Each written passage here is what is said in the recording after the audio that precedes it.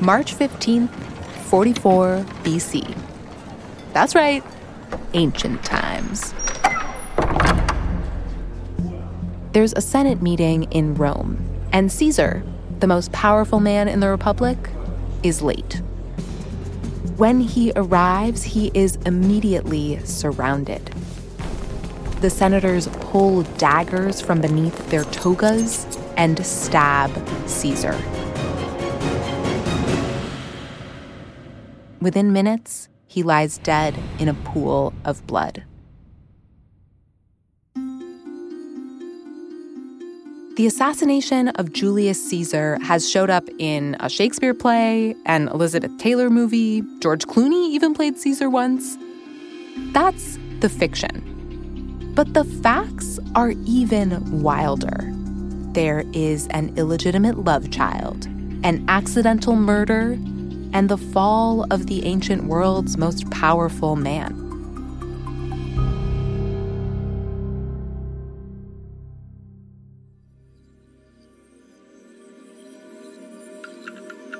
I'm Sally Helm, and this is History This Week.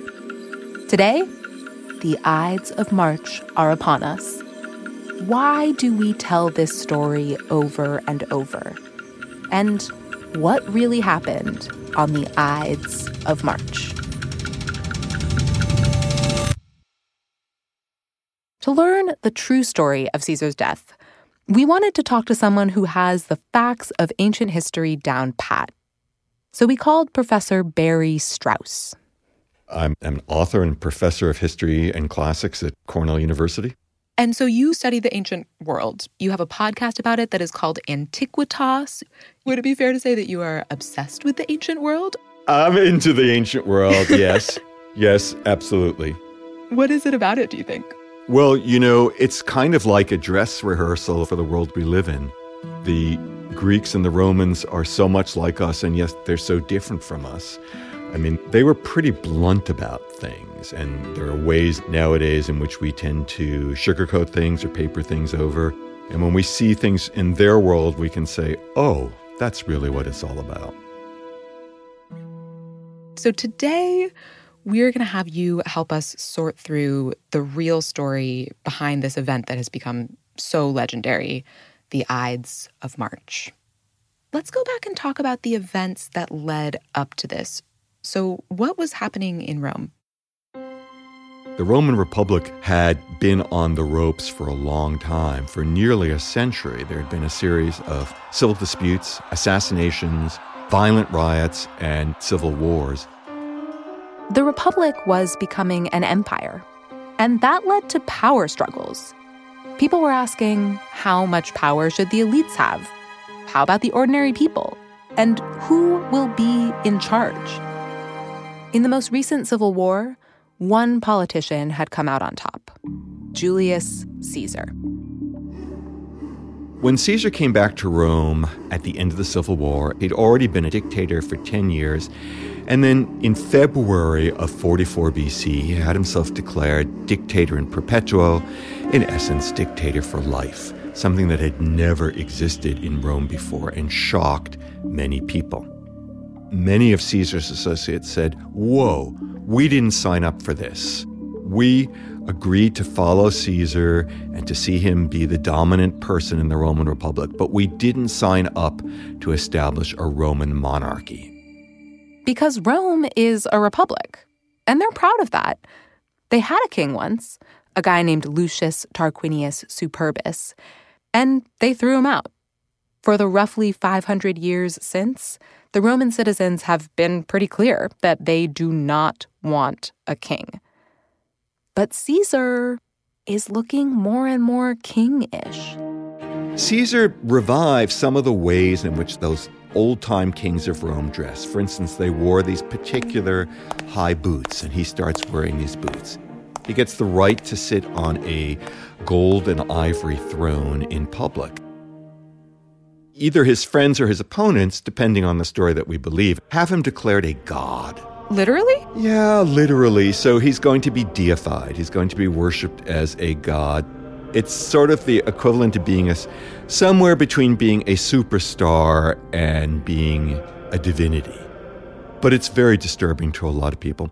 The other thing that disturbs a whole lot of people is that Caesar's a ladies' man. He's had many, many affairs, but the most notorious one is with a queen, the queen of Egypt, none other than Cleopatra.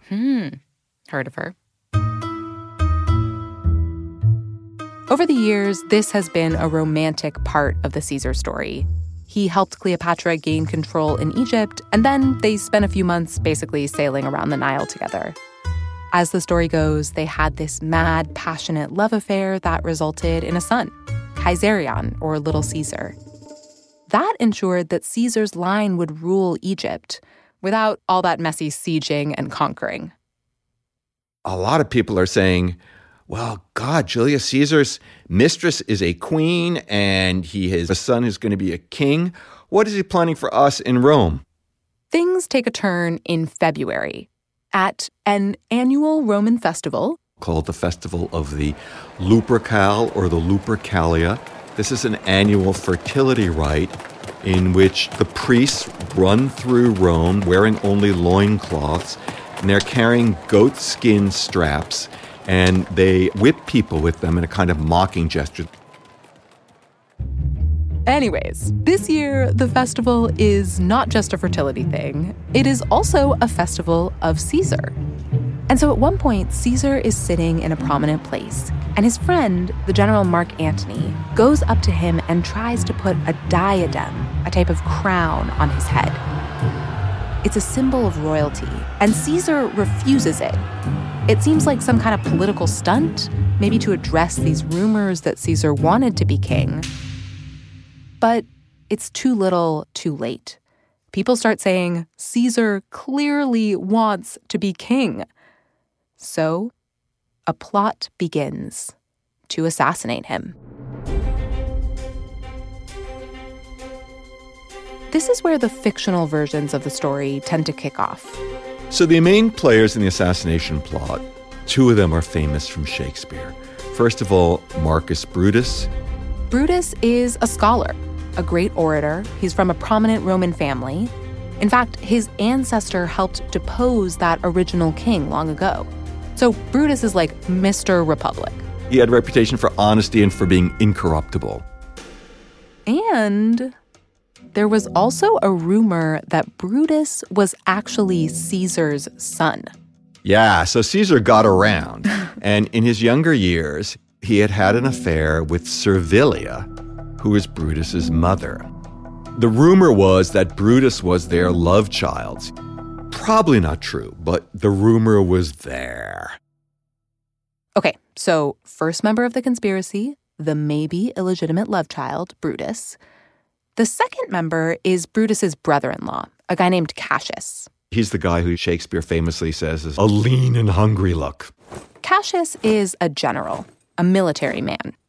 Both he and Brutus had fought against Caesar in that civil war.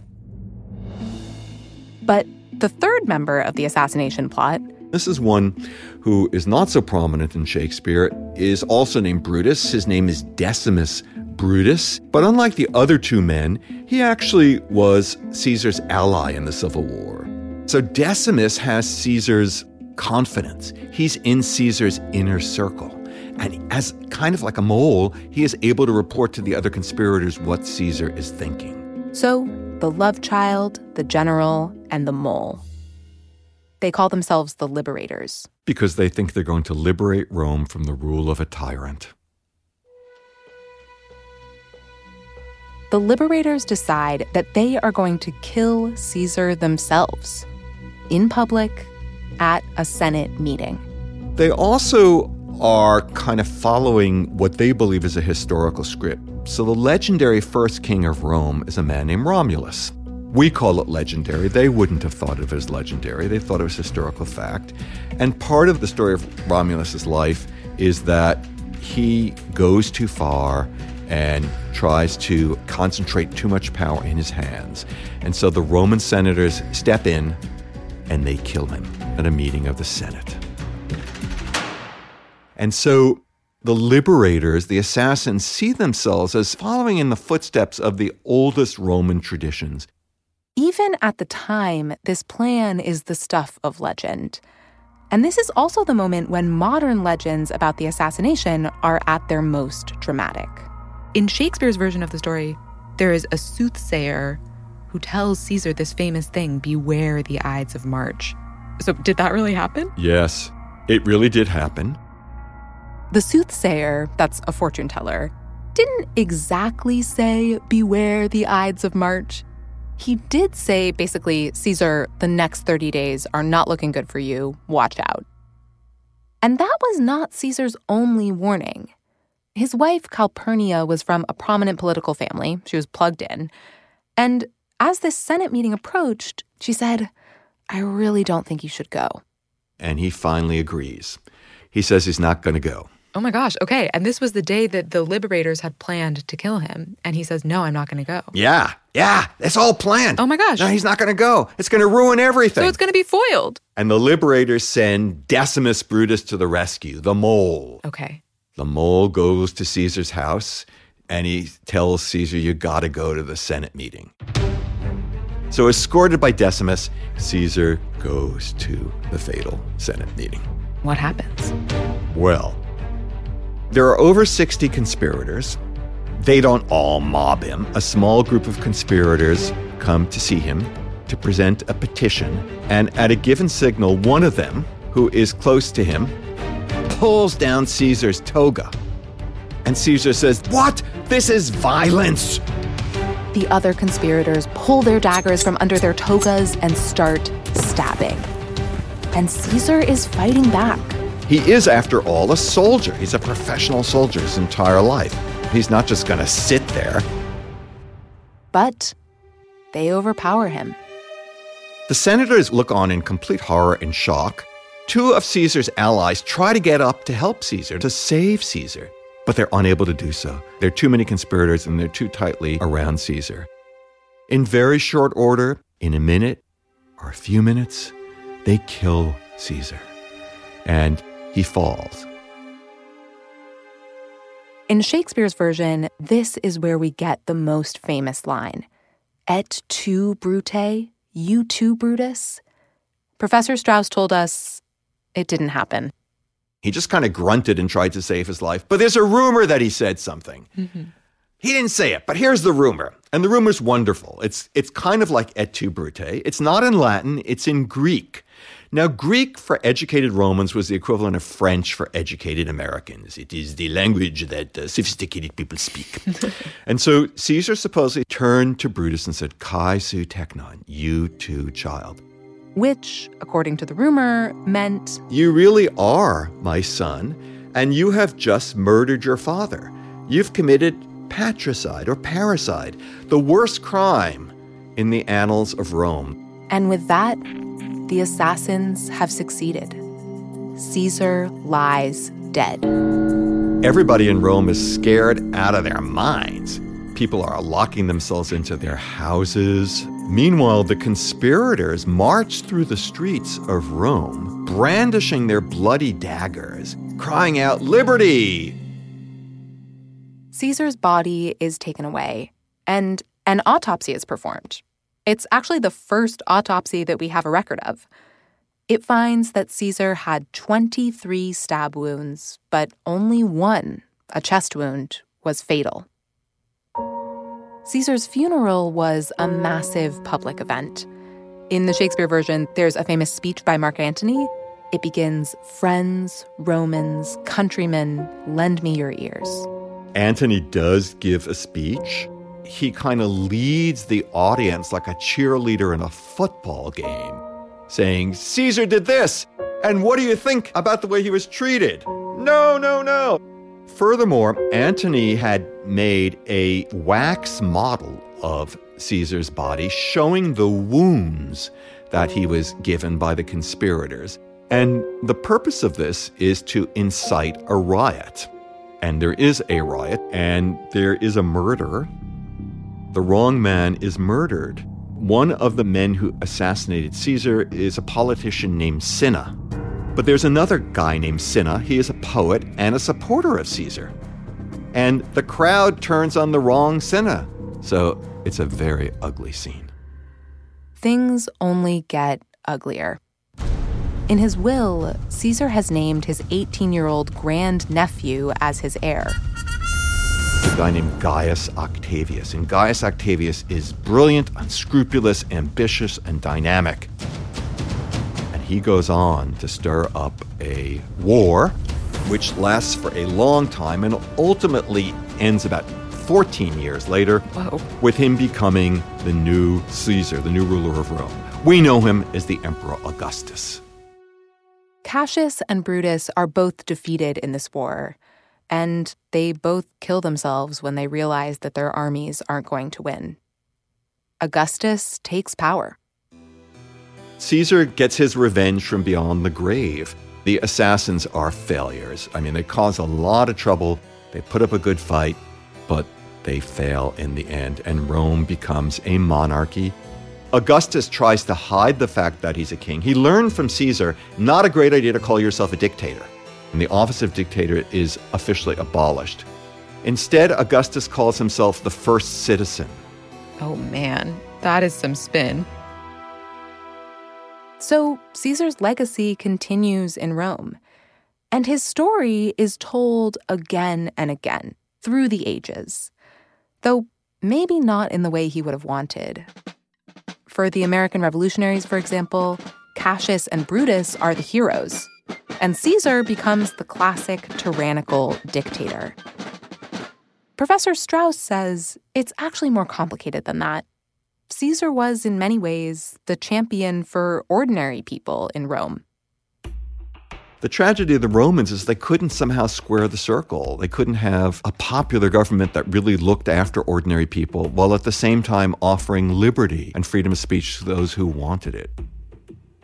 Brutus and Cassius didn't care that much about the Roman people, and Caesar didn't care about freedom of speech and freedom of thought, and that's the sad and complicated reality that was facing the Romans, and I think the literary stories often forget that. But at the same time, the true story is so literary. A classic tale of a giant brought low. Shakespeare says it. He bestrides the world like a colossus. The guy's conquered everyone and everything. He is such a genius. He's made a god. No one can stop him. And he is assassinated, killed like a dog in the Roman Senate.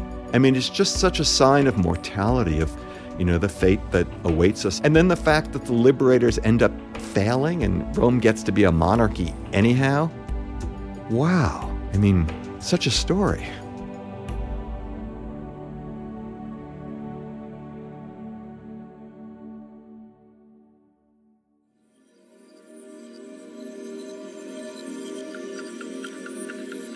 Thanks for listening to History This Week.